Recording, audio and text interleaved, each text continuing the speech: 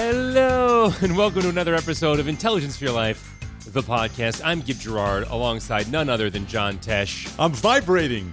You should be. I'm running in place. I'm vibrating. Listen, just shut off everything and listen to this podcast because, wow, this is my favorite guy. This is the guy. So look, I can retire now. This is the whole reason we started doing this podcast was to have a conversation with this guy. That's it. Dr. Dominic D'Agostino, the researcher for the ketogenic diet. I mean, this guy, I listened to his 3-hour podcast. He has like two different 3-hour podcasts with Tim Ferriss where he just goes off on the science of the ketogenic diet. And I had a couple of questions that were left unanswered from the Tim Ferriss podcast that I really wanted to ask him, and I got to have that conversation with him. Plus, he has Navy SEALs in his contacts list. Right. So he started his research of this, was trying to figure out how to keep Navy SEALs from having seizures when they're scuba diving for too long and they get what's called oxygen toxicity. This is the guy. He also does research on the ketogenic diet for NASA. The guy is the man when it comes to this kind of research. He's a Ph.D., he's a professor, and he's the guy. He gets very into the science of the ketogenic diet. So if you've ever had questions about what keto is, you're vibrating about what it really means for your body, what the potential benefits are, what are the best ways to approach it, you need to hear this because this is the opportunity of a lifetime for me. I cannot believe he actually. I have to say it probably was for him too because he doesn't do all that many interviews. I mean, he did for a while. But then, he's a researcher and he's a Ph.D. He's got stuff to do. So it's, you got to stop for an hour and talk to somebody. I mean, this is, and the other thing is cool, but the thing I really found interesting about him, I can't wait for this interview. It's coming up. Is we promise. Because so many people are afraid when they look at the ketogenic diet, men and women, they're like, wait a second. If I'm only eating this and I'm only eating this much and I'm going to intermittent fat, am I going to lose all my muscle mass? And then you look at this guy. Oh, yeah. And he's a monster. Look, I told him, so two big things. One is I called him the Dr. Jekyll of the ketogenic diet because he self-experiments the way that Dr. Jekyll does in the book. That's right. So he is all about that. And the other thing is there was one part where we're talking about the different kinds of exogenous ketones, the two different ketogenic chemicals, the beta-hydroxybutyrate and acetoacetate. And we were going back and forth. And he goes, wow, you really know your stuff. And I said, that's it. That's it. I win.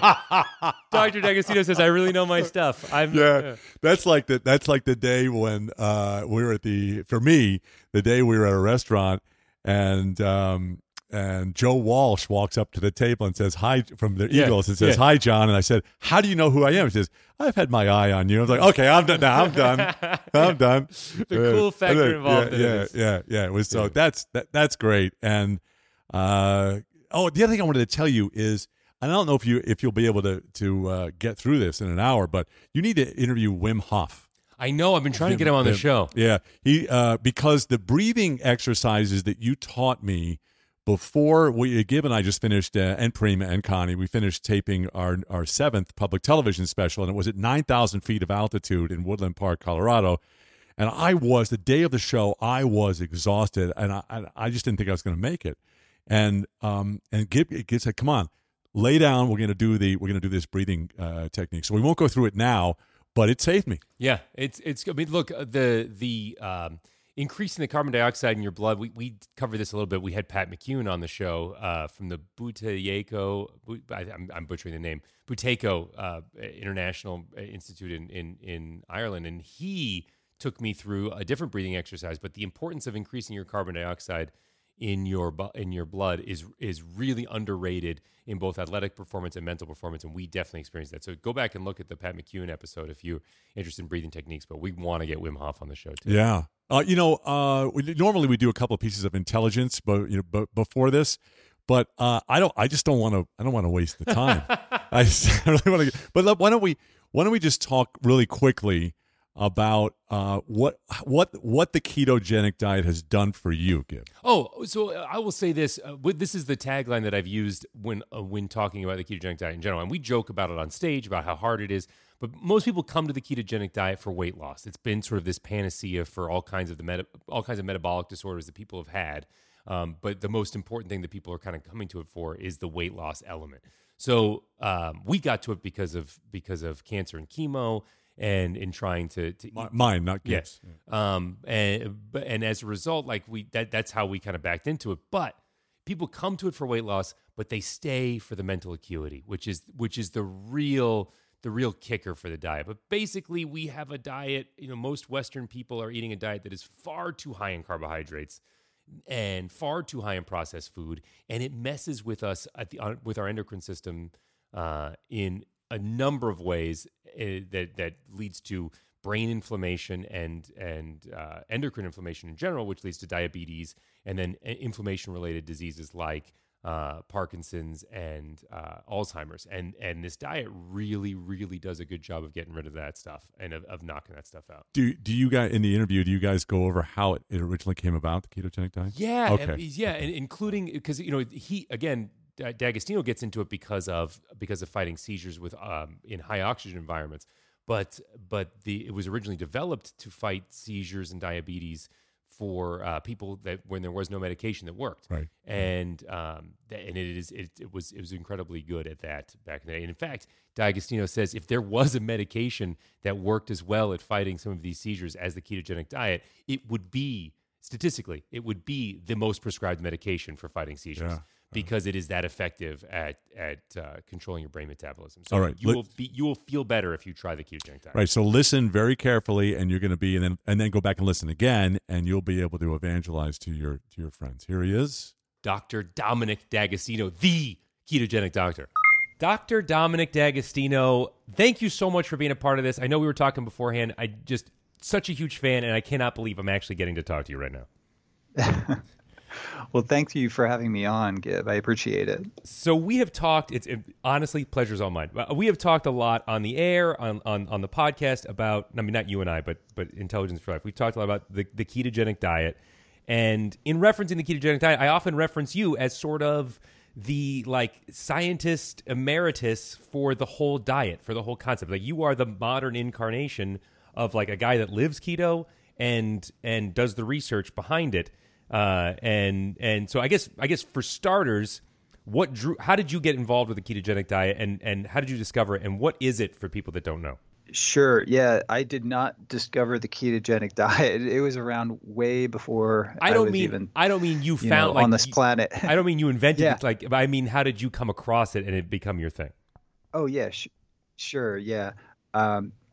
Well, I came across it through kind of a circuitous sort of route. I was studying seizures that were a result of breathing high pressure oxygen in an underwater environment.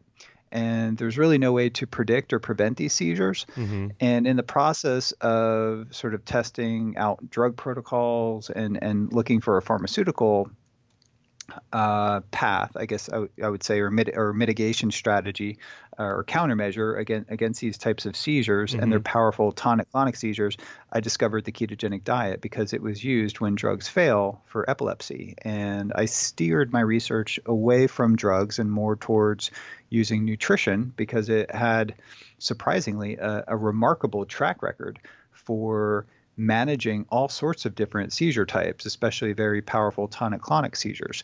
And that was about 2007 or 8. I got really interested and didn't actually get into the research, actually researching in the lab. I was trying it on myself before, but mm-hmm. didn't really research in the lab until about 2009. So that's kind of when all this started. And it was funded by the Department of Defense. A branch of that is the Office of Navy Research. And they develop and test things for Navy SEAL warfighters and the Navy in general. And so that's really kind of what our research is focused on, considering that oxygen toxicity is a limitation of Navy SEAL divers that use this specialized equipment. So you literally were trying, I mean, this is the diet that you worked on for Navy SEALs, which is an incredible thing to say. Well, the idea, so it's sort of like the proof of concept. Mm-hmm. This started 10 years ago. This idea that nutritional ketosis, which can be achieved in a variety of different ways, or call it therapeutic ketosis, can be achieved with fasting, mm-hmm. and we call that fasting ketosis. the ketogenic diet are now even various forms of ketones that you can drink. We call them exogenous ketones. Yeah. And that can be achieved in different ways. So getting your ketone levels elevated is neuroprotective and has a remarkable anti-seizure effect. And we're trying to capitalize on that and sort of put it into a very targeted therapy, if you will, or performance enhancing compound that would increase the safety and performance of the warfighter. And now that's expanded into probably 12 different projects, not military related, from cancer to rare genetic diseases to Alzheimer's disease. And we're studying many different things in the lab now from those original sort of proof of concept experiments that we did in the lab. And I'm assuming, because you continue to do the research, that every step of the way it looks increasingly promising. Yeah. What's kind of taking a further step back, our brains go into a seizure because there's abnormal activity and because the energy pathways in the brain are not functioning optimally, and that could be due to a variety of different things. Being in a state of nutritional ketosis elevates these ketone bodies that we can measure in our blood and our urine. And the ketones essentially function as an alternative form of energy for the brain. And when it's burning this form of energy, it can help to stabilize brain energy metabolism, but also the neuropharmacology, for lack of a more simple term, the neuropharmacology of the brain is more stabilized. The neurotransmitters, the balance between excitatory neurotransmitters and inhibitory neurotransmitters. And it just helps the brain sort of regulate many processes that helps the brain function more efficiently. And now we've gone, outside of the brain. Now we're studying skeletal muscle, we're studying, skin, we're studying a variety of different things in the lab, and even cancer. Wow. That's how, I talked to you a little bit about this before we started recording, but one of the ways that we got into the ketogenic diet was when John got a cancer diagnosis. We talked to this one doctor who was saying, basically the ketogenic diet for this particular kind of prostate cancer will feed your healthy cells, but literally starve your cancer cells to death. And that's sort of what started the process.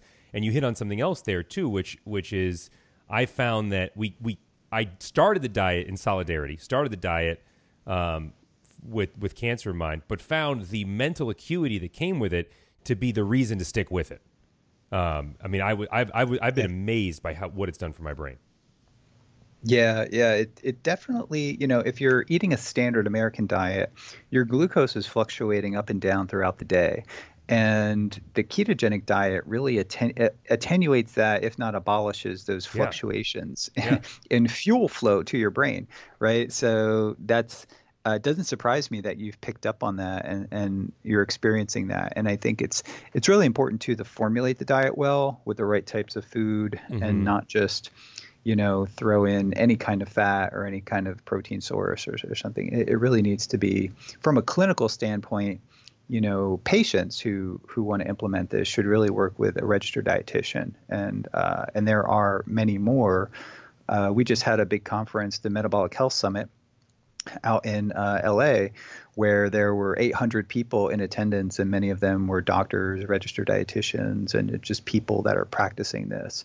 And it's amazing to see the community growing, and attend this event. And I mean, we didn't even really advertise it that much, and it was like we had to turn people away at the end. We're sorry, we're booked, and there was so much interest in this topic, which has been really remarkable to see, as a researcher in this field. Yeah, well, so I follow you, I follow a bunch of other keto researchers, experts, people that make products, people we've had on this show before, Frank Yosa, who makes Ketonade, Anthony Gustin, who does Perfect Keto, and a whole bunch of other people that are, advocates of the ketogenic diet. And I saw, like, from 9 different sources that metabolic health conference that you just talked about, and I was bummed that first of all, I was bummed I didn't get invited, but most importantly, I was bummed I we'll have to do that next year. Yeah. But why do you think, why all of a sudden? I mean, this, you mentioned before that this is a very old diet. It's been around for, I think, over 100 years at this point? Why is it becoming suddenly so unbelievably popular? Yeah, if you look at the Google trends, the Google Analytics, which was brought to my attention a few years ago, maybe one of my students brought it up, and it started to tick up, in 2000, maybe 13 and 14, and then it just started going. My student said, "Well, look at it now." A number of podcasts came out, and I think that got more publicity for it. But what an important factor to bring up is that the ticks going up in PubMed, searchable, peer-reviewed PubMed research on the ketogenic diet tends to start going up before that.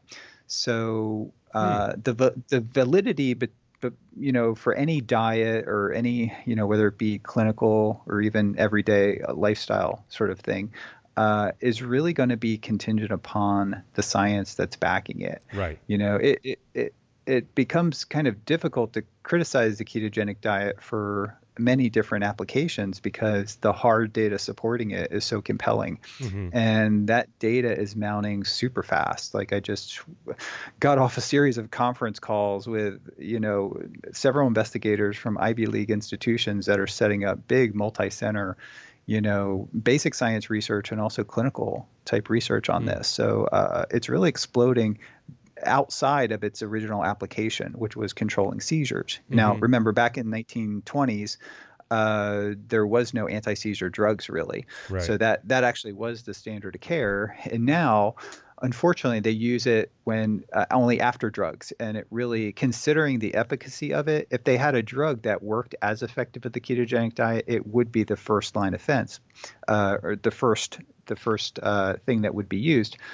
But because it's difficult to implement or perceived as something that's difficult to implement, most neurologists don't have a registered dietitian at their side that can really assist the patients. It becomes the thing that they fall back on when everything else fails. And it's more accepted nowadays, but it's still that sort of used for drug resistant or drug refractory epilepsy. But it has so many different applications outside of epilepsy. And that's really what our lab, I would say half of my funding does come from studying the anti-seizure effects, but we have many other projects outside that. And so why what would be the downside to somebody who has epilepsy, even as they start a drug regimen, to starting the ketogenic diet right away? What would be the downsides? Well, why not get ahead of the doctors is my point. Yeah. So that's, I talk about that a lot, right? I talk about this approach is grossly underutilized as an approach, especially for kids, where usually the parent can control the kids, and the kids tend to be more responsive than adults. Really? That if you adult onset epilepsy, the response is pretty remarkable, better than the drugs, but with adults, they use a modified ketogenic diet. It's typically a little bit higher in protein. But for kids, it really should be the standard of care, especially because many anti-epileptic drugs can cause developmental delays later in life. And some of these are not reversible, whereas the ketogenic diet can prevent that altogether. And one of the big things that I see, it's even been published on, is that the kids do better in school. Academically, they improve dramatically when you get a child who has not only just epilepsy, but with many like ADHD or just in general, just a child who's just losing weight. Like I get emails every day from parents that said, my kid, was really on a poor diet, and we eliminated sugary drinks, and his behavior improved. And now they'll send me pictures of their report cards, and this is the power of nutrition. So now, it's gone beyond, and that might not even be the ketogenic diet. That's just eliminating sugar and processed carbohydrates and just and that's an important really distinction to make, that the ketogenic diet used clinically is a rather radical diet. Its original form was 90% fat. The teams, even Johns Hopkins, are loosening up that protocol a little bit, and sometimes the modified ketogenic diet, which is more liberal in protein and a little more flexible, is showing similar type of seizure control. So what we're very passionate about, especially nowadays, is making the diet accessible and making it easy to implement for patients and just for the everyday person who wants to improve their health, their metabolic health profile. So, I mean, you just hit on so many things. Like, first and foremost, I would say I notice my kids are not keto, but when they have a lot of sugar, you're talking about a totally different behavior paradigm that my children go through versus 90% of the time when they're not leaving a birthday party. So I definitely have seen what processed food, in particular processed refined sugar in the diet does. What sort of things are you mentioned that you're trying to make it easier to get into, and it is at first especially it seems rather restrictive because of the incredibly low carbohydrate intake that's associated with it. And I have to say that even one of the reasons why I'm just going to go out on a limb here. One of the reasons why I think people lose so much weight so quickly when they first start it is because it's almost impossible to eat processed food and keep your total carb count down just because there's so much processed food out there. So what are you guys doing to make it easier? You leading edge researchers like you to make it easier to start the ketogenic diet. Yeah.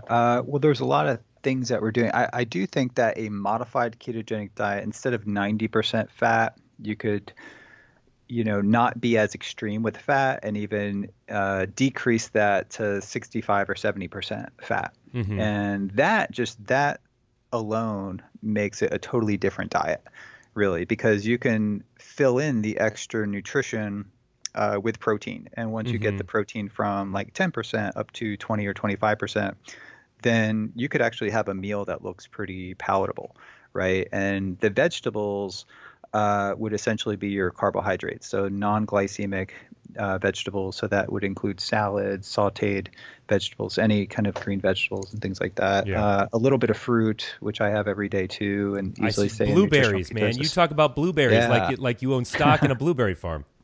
Yeah, well, we do have a farm actually, and we're looking to sort of be food independent. And one of the crops we're looking to grow, is our own blueberries. But I think blueberries are fantastic. They're high in fiber. Raspberries, blackberries too, avocados, strawberries. So I live right around the corner from my house is the Strawberry Festival. Like Google it. Wow. It's like a huge event. It's been going on for like 80 years or so. I got you beat. When I was in college, I lived in Carpinteria, you should come. We should go. Has the avocado festival, because most of the avocados in California are grown in that area. And I mean, an avocado at the grocery store for like a month after is like 49 cents. So it's unbelievable. You get avocado ice cream. It's like a small town just south of Santa Barbara, and it really feels like a farming town. But anyway, I'm just saying, you got your Strawberry Fest. I've got my Avocado Fest, but keep going. Yeah, you know what? Well, that's the other thing we plan to grow on our property, avocados. We already have some trees, but we want to kind of make it like more like a farm. Mm-hmm. So, I derailed you with that. I'm sorry.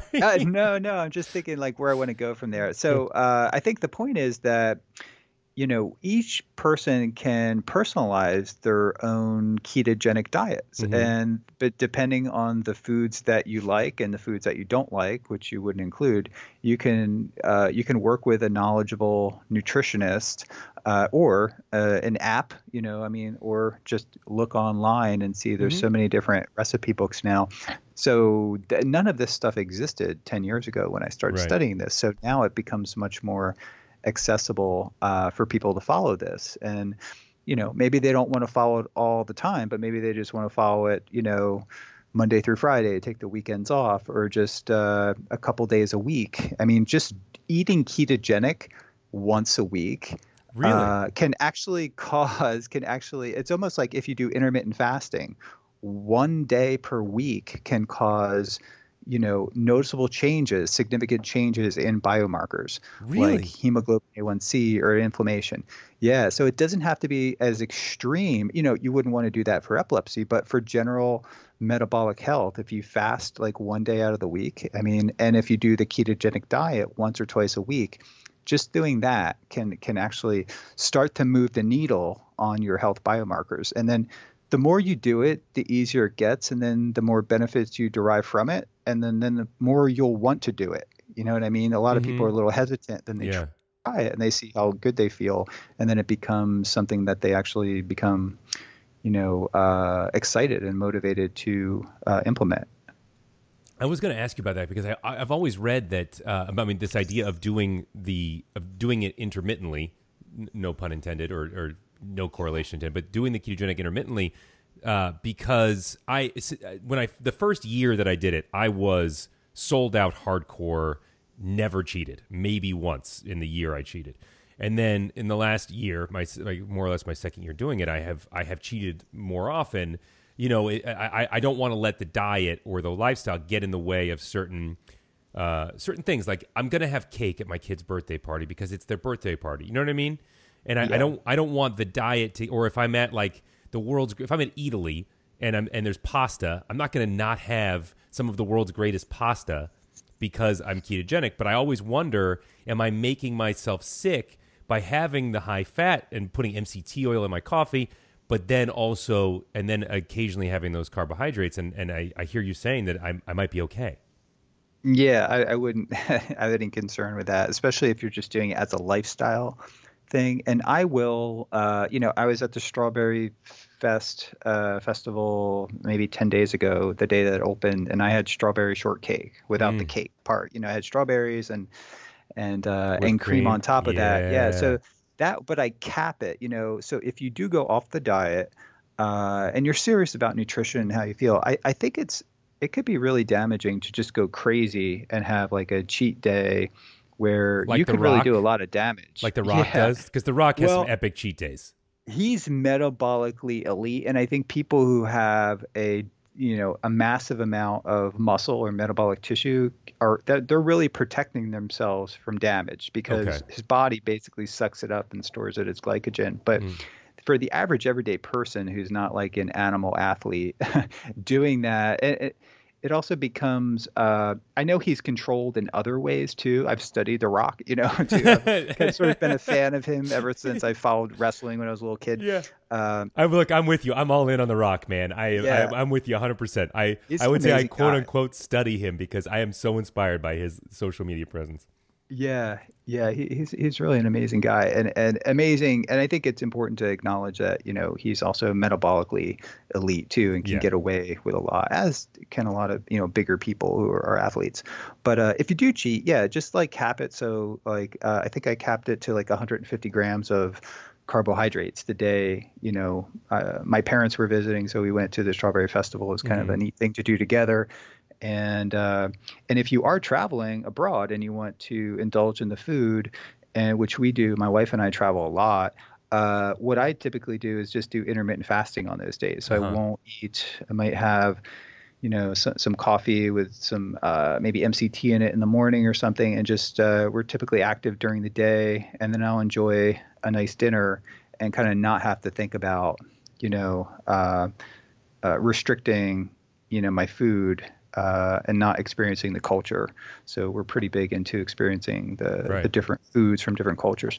So I tend to do that when I travel. But you can get a lot of benefits just by intermittent fasting, right? Yeah. Or do time restricted eating, if you want to call it that. I do that most days. I try to eat in like a 4 to 6 hour window almost every day. Yeah, and if you do ketogenic intermittent fasting where you're eating low carb or ketogenic during that eating window, then I think you can get some additional benefits. And I remember when, I first started talking about this to the Alzheimer's clinic here at University of South Florida, sort of the idea that I had was a more mild intermittent, fasting protocol that would employ the ketogenic diet and ketone supplementation. And I remember they thought that was like crazy radical, like, no, we could never do that. And I was talking about doing that in animals, not even in humans yet. And it was like thought of something that was so extreme. Really? But a lot of people just do that just as a lifestyle, and they're not even trying to manage like a devastating disease. So I think, I really think that people who have a neurological disease or Alzheimer's, I think they could really benefit neurologically from combining these things together and doing, intermittent fasting, a well-formulated ketogenic diet with ketone supplementation, because we do know these really impact biomarkers like that we can measure, like HSC reactive protein, a marker of inflammation in our body, our blood glucose, like Right. those two things there. If we lower those two things, we're going to have profound effects on our general health and our cognition and our Yeah. brain health. And we know, we have hard data to show that what I just described is probably optimal for doing that. Yeah, I mean, what's incredible is how much inflammation the ketogenic diet gets rid of. Even in joint pain, I found a reduction in problem joints, but since I've gone keto. Yeah, that's a big area of research right now is looking into that. We're looking at suppressing inflammation to also suppress muscle wasting associated with cancer, cachexia. It's also called, muscle wasting occurs in cancer. And a lot of that's driven by the actual inflammation that the cancer causes. Oh, wow. So if you knock down some of the inflammatory drivers, then you can mitigate much of the inflammation, which contributes to the muscle wasting. So that's a project of one of my PhD students right now. And I mean, I'm not obviously not at your level, but my understanding is that a lot of degenerative brain disorders and a lot of even parts of type 2 diabetes come from inflammation of certain tissue. So the basal ganglia cells for Alzheimer's, and Parkinson's, and then also the pancreas for diabetes, and the ketogenic diet really helps alleviate all of that inflammation and plaque. Yeah, I mean, Dale Bredesen talks about that in his book, The End of Alzheimer's, which is a great book that I would recommend. And I think, someone coined the term inflammaging. Yeah. Inflammation is basically the major driver for aging. We kind of predicted this like 10 years ago, but it wasn't until some of the larger high impact peer reviewed publications came out really showing that inflammation turns on these genetic gene pathways that are intimately linked to speeding the aging process. Right. So if you suppress especially systemic inflammation, that chronic inflammation, that will be a potent longevity sort of fountain of use, keeping that chronic inflammation low. Inflammation can be good. Acute inflammation, if you get a cut, if you get a wound, the inflammation at that cut recruits various factors that cause the healing process, the vasodilation. When you lift weights, you are damaging the muscle, and then that delayed onset muscle soreness is a type of inflammation that's enhancing skeletal muscle protein synthesis. So you are rebuilding faster because of that. But chronic inflammation, which can be measured, there's different things that you can measure that, like IL-1 beta, TNF alpha, things that we measure in the lab, or something called C-reactive protein, CRP, and high sensitivity C-reactive protein is a very sensitive indicator of this chronic inflammation. That's why we kind of focus on these things that are a little bit more easier to measure.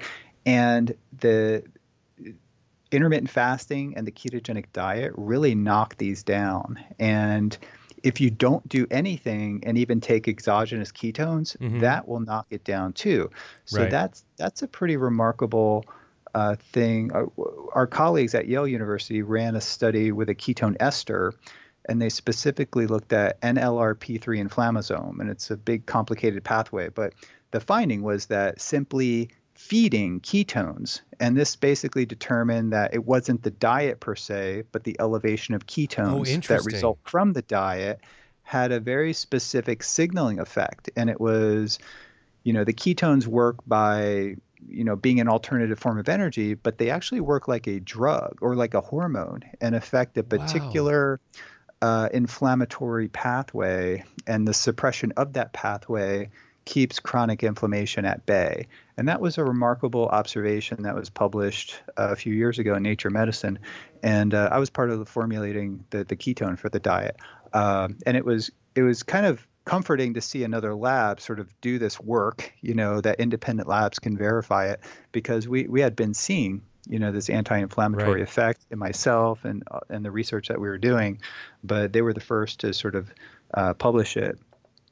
And now we know that there's a ketone receptor, and activation of that ketone receptor also suppresses inflammation. So now there's multiple anti-inflammatory pathways.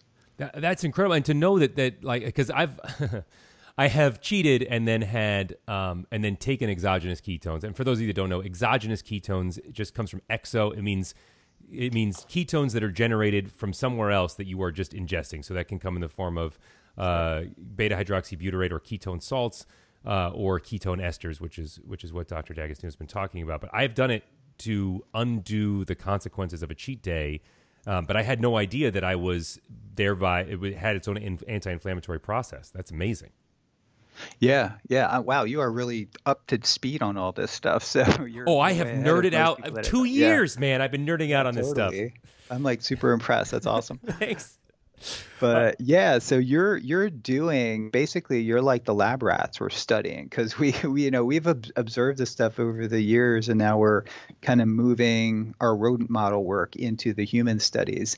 And but exogenous ketones are available in different forms, commercially available. And then there's MCT oil, which is also great if you can tolerate it, which I basically consume on a daily basis. Me too. And you can start getting the benefits of these, of elevating your ketone levels. And no doubt there will be cognitive benefits. Surely. And they even have blood glucose lowering benefits. So even if you are on a high carbohydrate diet and then incorporate something like MCT, it really attenuates that spike in blood glucose. I didn't know that part. I always tell people and get them to try. I have the lowest cost ketone esters I could find are the ketone aid ones. I don't have access to the research labs you do, so I have to buy them. But and those, I always tell people, try them, even though they're hard to stomach, because you'll get a taste of what being in nutritional ketosis for 2 months feels like. By taking it, you get that feeling of what the ketogenic diet feels like without having to go through the sacrifice of the 2 months. Yeah, absolutely. And some of the ketone salts on the market too are very good. But if you want to go that route, and these taste pretty good, you can combine them with MCT. And a lot of the research we're doing now, is combining the ketone esters with the MCT, and that makes it more palatable, easier to deliver, and you get a better sort of what we call pharmacokinetic profile, which means that ketones stay elevated for a longer period of time. So we're working out all the different formulas, and each of the things that we study will probably have a different ketone formula to it, because there's two ketones, acetoacetate and beta hydroxybutyrate, and they have different effects. And really? Elevating them in different levels can impact the therapeutic effects it has on particular things, whether it be, motor function or wound healing or anti-seizure effects. Are really, it's important to elevate acetoacetate. So you want something that can elevate acetoacetate and beta hydroxybutyrate. Mm-hmm. So these are we're working out all these details now to really engineer the optimal ketogenic formula for specific applications. That's really cool. So we had Mary Newport on the show, and she actually introduced you and I, and that's how we got here. But she talked about finding an MCT coconut oil combination that worked really well for her husband's Alzheimer's. Do you think there's a beta hydroxybutyrate acetoacetate combination by mixing those that would be different? Yeah, well, Mary actually shared her husband Steve's blood work with me in the beginning, and she did note that coconut oil and MCT oil were raising his acetoacetate levels up. And it has to do with there's an interconversion of acetoacetate to beta hydroxybutyrate and vice versa. So, and these are changed, in different people, have different sort of enzymatic conversion of the two, depending on your liver function and things like that. So I think what's important is that you want to, from my perspective, you kind of want to mimic what the body does naturally, right? So you want to sort of deliver an exogenous ketone formula that if it's too high in beta hydroxybutyrate, then it can shift the redox state of the liver and the muscles and things, and not to get I teach redox biochemistry, and it can get a bit complicated, and I don't even understand all of it, the stuff that I teach really. But I won't tell your students who are paying tuition. Well, I teach them what they need to know, but this is almost beyond, that. But that's funny though. But I think it's important, just from a physiologist perspective, to try to mimic some of those ratios. And we Mm-hmm. know that if you're trying to really enhance brain performance under conditions that would cause a seizure, like high Mm-hmm. pressure oxygen, if you're Yeah. a diver, you want to get the acetoacetate a little bit higher than you would normally. So these are things that we sort of look at, and then we look at we take brain tissue out and then look at the brain tissue of rats, of course, and then Mm-hmm. we basically analyze, so, you know, how we're impacting the neurotransmitters, how we're Right. impacting the energetic pathways, and then we look at a particular ketone formula and compare it to other types of ketone formulas, and then we pick, you know, what is optimizing the brain performance under those Mm. conditions, and then that becomes the formula to sort of move on to human clinical trials and things. So that's kind of where we're at now, just Wow. testing different formulas to move to the next level. I mean, I want to go back and get something real fast because I do MCT oil too, and I know when you talk about being able to stomach it, there can be a gastric distress effect, especially if you jump too deep into the coconut oil MCT oil pool too quickly. Yeah, Um, absolutely. but I consider myself intermittent fasting even if I have MCT oil in my coffee for the day. Is that still intermittent fasting, or am I ruining the effects? Well, by definition, fasting is taking in no calories, Uh huh. but you know that's like the classical definition. But a modified definition could be maintaining specific biomarkers in the fasting state. So that Okay. would be glucose, ketones, and insulin. Mm-hmm. So all these things, by consuming MCT or even coffee, and measuring your blood profile, it still looks like you're in a fasting state. If you were to Interesting. go to a metabolic physiologist and consume several cups of coffee, or take MCT supplements throughout the day, and then take a blood measurement, you would trick the physiologist, and he Oh, would think that it may actually indicate that your blood work is showing that you're in more of a fasting state than you would be otherwise if you didn't take that, because interesting. your glucose would be a little bit lower. This is what Mm-hmm. we're showing, and your ketones would be a little bit higher from the MCT. And insulin, there's really no effect on insulin. So that's something that we measure too. Uh, if you take a ketone ester, a really big dose of a ketone ester, that can start to elevate your insulin. Why But you is have to that? take a pretty big dose. Well, so say you're doing the ketogenic diet or you're fasting, Uh right? huh. When you're fasting, you suppress the hormone insulin and then you start burning huge amounts of body fat. But your body fat, right? Your brain can't use the fat for fuel. It needs to break them into smaller molecules, the Okay. ketone bodies. Right. So we enter Which the is, I mean, state of that right there ketosis. is the basis of the ketogenic diet, right? Is it fat turns into ketones and that's what your body uses? Absolutely. Yep. And so the ketones start being produced very fast. And if they get too high, that could be detrimental to your body. So we eliminate ketones, or we control, I should say, ketones by eliminating them through the urine, some Mm-hmm. of them. So you actually, like, you are to some extent peeing out calories in the form of ketones, but it's Nice. kind of small relative. You might pee out 100 calories per day of ketones Hey. in a strong keto, but that's still 100 calories. Yeah. Uh, the other way we regulate ketones is the elevation in blood ketones will cause the pancreas to release a little bit of insulin. And that insulin will reduce fat oxidation in the liver. And reducing fat oxidation will decrease ketone production. But it's like a rheostat, right? It's not like on or off. And if you inject ketones into your body or consume a big dose of ketone ester, Mm-hmm. your blood ketone levels will rise very quickly, and your body will sense that and say your ketone levels are getting too high. It needs to release insulin to shut down ketone production in the liver, even though your liver is not producing it. You know what I mean? It's kind of like Right. you are activating a counter-regulatory mechanism Interesting. that's sort of hardwired into our body.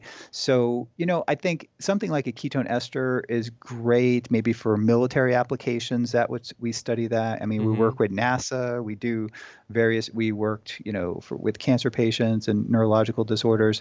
But I think the everyday person probably wants to get their ketone levels maybe into that 1 to 2 millimolar Mm-hmm. range, but Mm-hmm. not too much above that.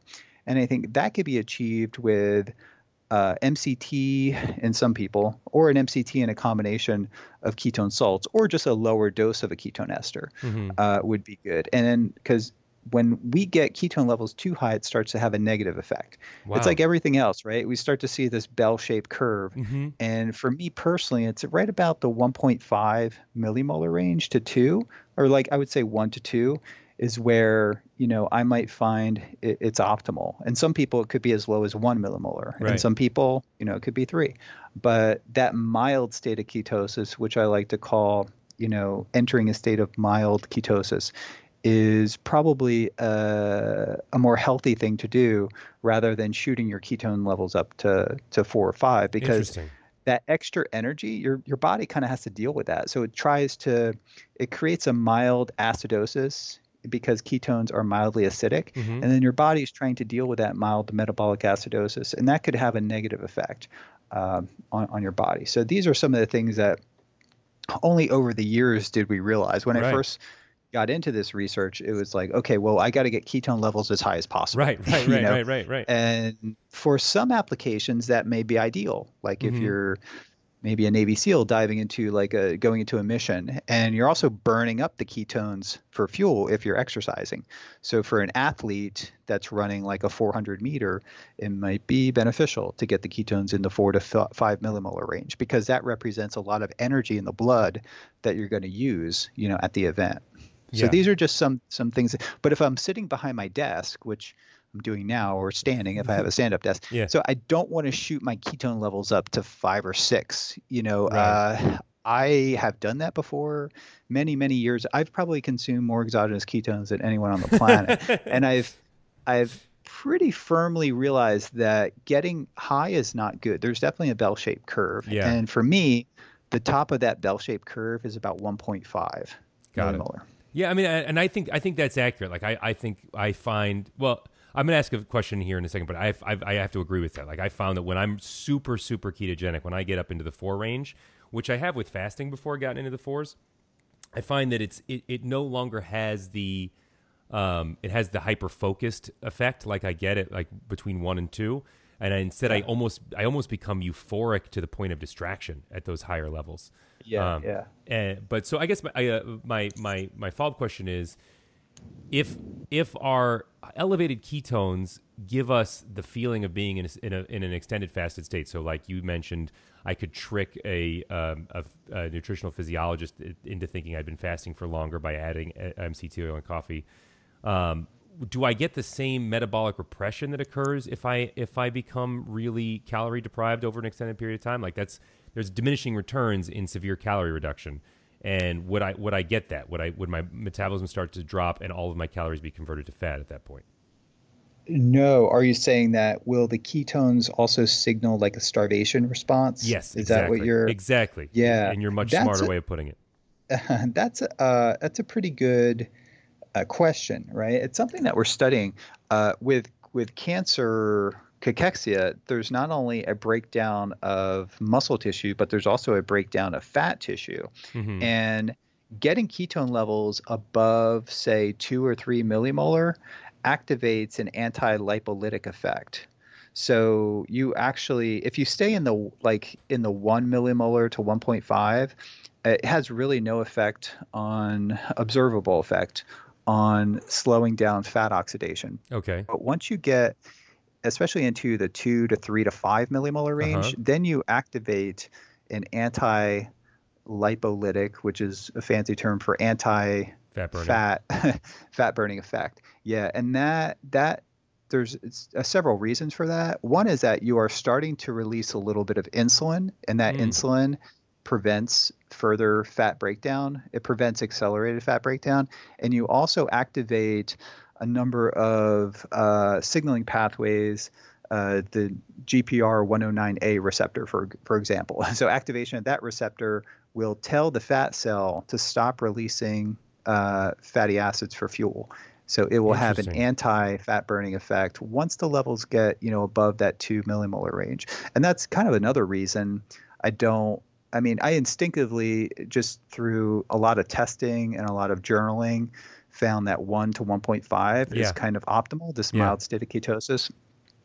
And I'm also staying in an accelerated fat burning state too, even if I'm using exogenous ketones. But once I get into that 2, 3, 4, 5 millimolar range, I think you're pretty significantly starting to prevent fat oxidation. Like, there's no doubt that if you shoot your ketone levels up to 5 millimolar with a ketone ester, that's having a pretty profound fat burning effect. Which I think is why a lot of people have turned to the ketogenic diet recently, because of its fat burning effect.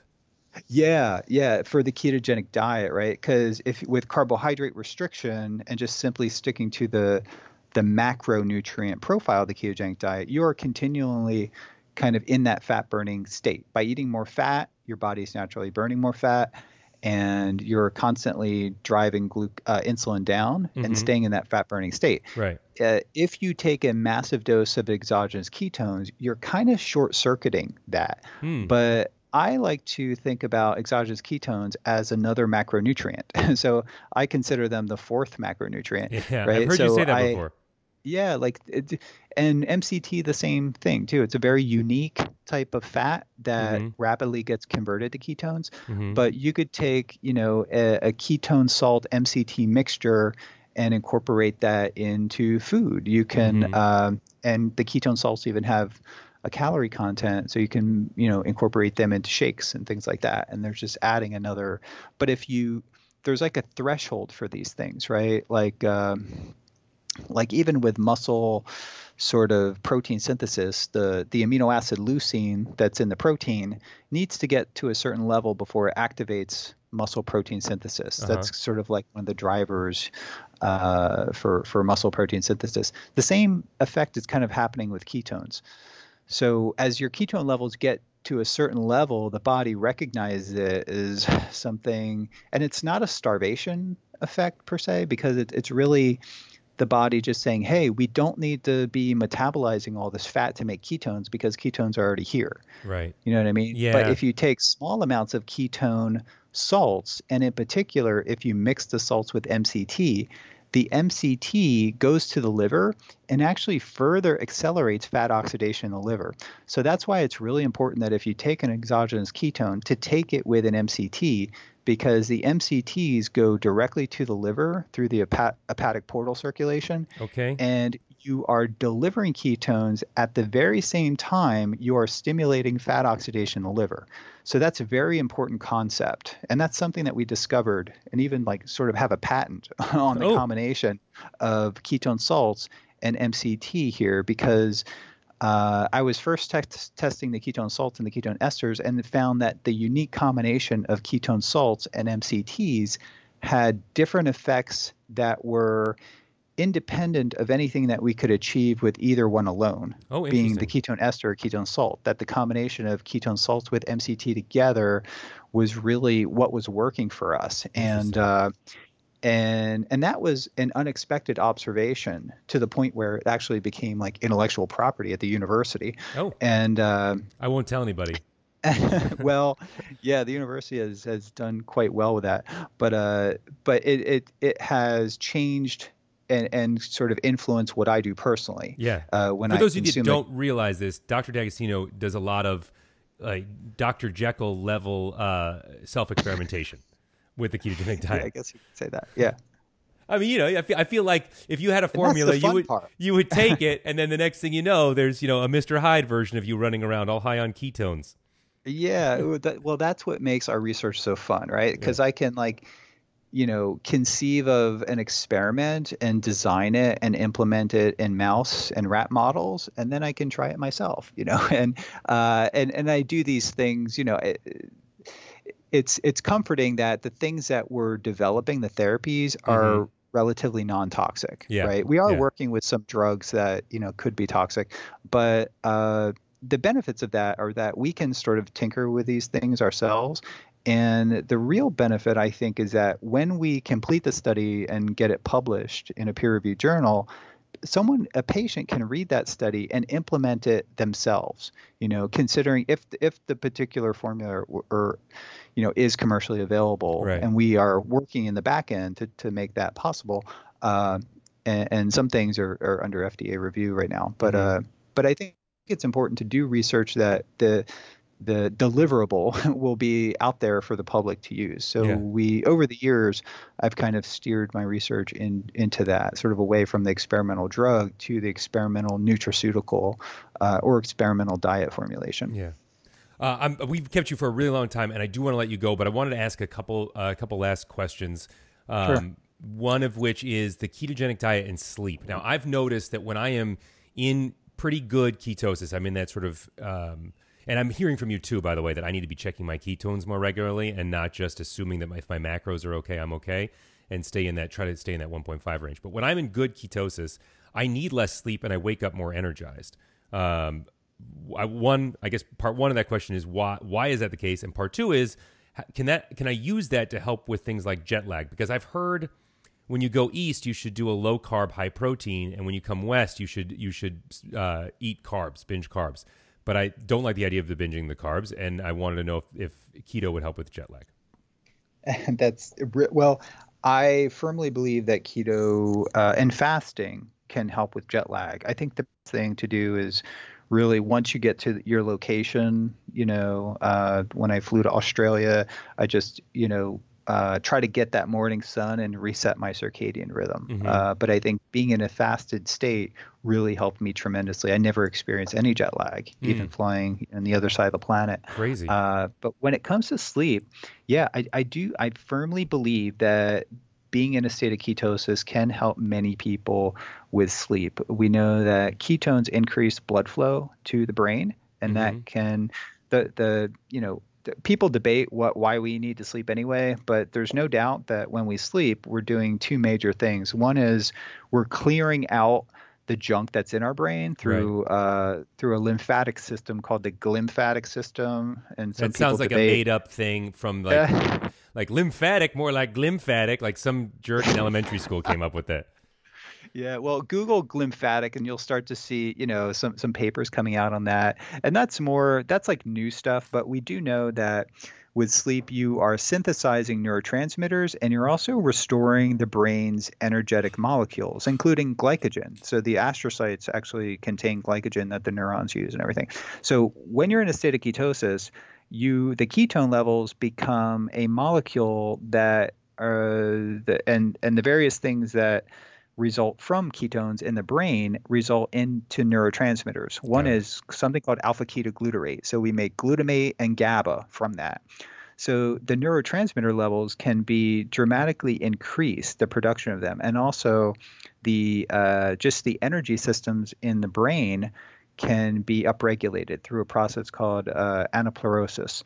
So it's another thing that we study. So you're basically making the bioenergetic intermediates that allow the brain cells to generate energy are being made more efficiently at night. And these are they're called Krebs cycle intermediates are increased. The production of these things are increased. So when we sleep, we are really recharging our brains. We're making more neurotransmitters and more energy intermediates, and also increasing the ketone bodies increase something called adenosine, and adenosine has a vasodilating effect. So you can get about some studies indicate a 20 to 30% increase in brain blood flow if your ketone levels are elevated. Wow. And if that's occurring during sleep, when your body is at rest, your muscles aren't using, all the blood, and that blood is going to your brain, you can enhance the restorative, regenerating effects in the brain. So that's my theory, and I'm sticking to it. And some of it's based upon hard evidence, and a lot of it's also based upon the tracking that I do. And I'm in correspondence with dozens of people who are also doing these sort of N of 1 experiments, and they show me before and after, here's my sleep architecture and sleep time before and after, I've been doing low carb or the ketogenic diet, and it has improved. Do you have a specific journal that you like to use for when you chart yourself, or do you just get a blank journal and fill it all in? Well, I use the Oura Ring. The Oura Ring, it's like it's a ring you put on your finger. Oh, yeah, of course. Yeah, and it's a very useful tool for sleep, and we actually use it on the NASA Extreme Environment Mission Operations. NASA has various. You work on some really cool stuff. I feel like at a certain point you're kind of bragging. You're like extreme NASA missions, Navy SEALs, self-experimentation. Like you are a Jules Verne, scientist. I have to plug Aura because they actually gave us the rings for the mission that I was on. And not only did they supply the rings for our research, like they were approved by the NASA IRB, like the NASA like committee that reviews like research, and the ring worked in an undersea environment that was at high pressure. That's so incredible. I have been, using this device for 2 years, on the mission, but also outside the mission, just tracking it in everyday life. It has been a game changer because there was things I was doing from a lifestyle perspective that were screwing up my sleep. And I was able to, you can't identify things if you're not tracking them. So once you're tracking them, you can identify things and then modify your behavior to tweak and improve your sleep over time. And I've been able to do that. And it's paid big dividends, from just a lifestyle productivity perspective. So look into the Aura Ring. Yeah, I will. I don't sell it. I don't get like profits from it or anything, but it has been a very useful research device for us. I will put a link to the Aura Ring in the show notes, and I want to. There's so many things that over the years I've wanted to ask you, and I feel like I'm running out of time, and I want to keep asking you. One last basic question. What you do the study in high oxygen environments. What about ketogenic diet in helping you adapt to low oxygen environments like altitude? Yeah, excellent question. Well, we did sort of a pilot study with the Special Operations Mountaineering Division, and we collected some data, and those guys function like really, really good in that environment anyway. And some of the ongoing research that we're doing is studying that very question, right? Because there's some compelling data to indicate that ketones can help our brains function and preserve, we call this performance resilience. It can aid in performance resilience in hypobaric hypoxia. Essentially, that's, at the fancy term for elevation. Right. So we have studies that are ongoing in the lab now, but I think it's something that needs to be further studied. And experimentally, or anecdotally, I should say, I get a lot of emails from these mountaineering guys and also from the special operations community of them already doing this. So they're not waiting for the publications to come out. They already started doing this, and they're reporting a better tolerance in that hypoxic environment. I think that's as good a place to end as any. I have 2 questions to everybody I have on the show. Number one is, if people want to follow up with you, where can they do it and how? Yeah, well, you can find me. I'm on Twitter and Facebook, but I think the best place is our website, ketonutrition, all one word, .org. So ketonutrition.org. I have a lot of my podcasts there. There's resources if you're looking for a doctor, a nutrition consultant. I have books on there. I have products. I personally don't sell my own products, but products that I have used and tested in the lab and on myself, and products that I prefer. I have links to those products on ketonutrition.org. Including the MCT oil BHB combination that you like? Yes, that should be on there too. Okay. Yep, the ones that we've tested and the ones that I personally use are on there. So links to Dr. D'Agostino's social networks as well as to his website will be in the show notes. One final question, ask it to everybody. What is one habit that people can start doing today that you believe will have a lasting impact on their life? One habit. So I'm going to go completely off what I talked about, and I would say meditation. Ooh. Like just creating some creative downtime for yourself every day. And using an app like Waking Up app by Sam Harris is pretty good. And so there's a variety of ways you can do it, but carving out time for just reflection, whether you call it, gratitude, prayer, meditation, whatever. I think that's important for everybody to take time out of their busy schedules to do that meditative reflection. And there's different ways that you can go about doing it. And I've tried a couple different ways. And right now I'm experimenting with the Waking Up app by Sam Harris, just to giving it a try. And I'm pretty impressed with it. I like Headspace, but I'll put a link to the Waking Up app. Headspace is great too. Yep. And to Headspace in the show notes. Dr. D'Agostino, this was a dream come true. Thank you so much for your time. Thanks for having me, Give. And I'm pleased to be on. If you ever want to do a part 2, just holler out to me. Yeah, okay. I'll call you tomorrow. Thank you. All right. So a personal question here.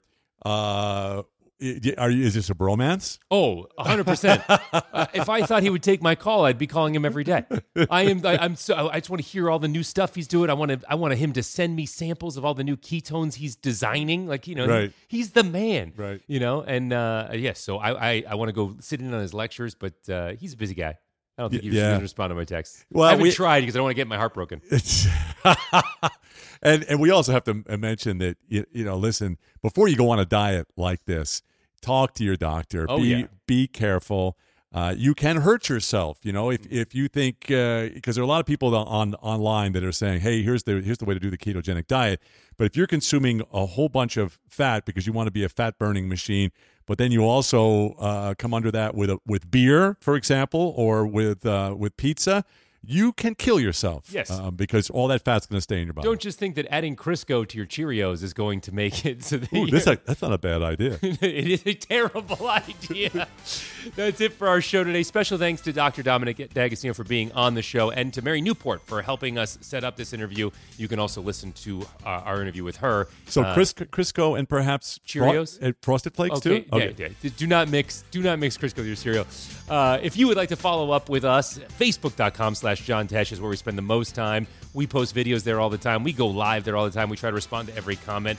Also, you can find John on Twitter @JohnTesh, on Instagram @JohnTesh_IFYL. I am Gib Gerard. If you would like to follow up with me, you can go to Facebook.com/Gib Gerard. You can see all the stuff I'm doing there. Also on Twitter and Instagram @Gib Gerard for both of those. I try to respond to every comment and every shout out so that we can have a real conversation with the kind of stuff that we have on the show. And if you want to recommend this show, or any guests on the show, let me know on those platforms. If you like Intelligence for Your Life, the podcast, please rate, comment, and subscribe on iTunes, Stitcher, or wherever you get your podcasts. And most importantly, it means a lot to us if you guys share these podcasts with somebody, because that helps us literally double our listenership, and we really appreciate that. But most importantly, more than anything else, we're just really thankful for you. Thank you guys so much for listening. I got it. Crisco and a Ritz cracker. Oh, gosh, why?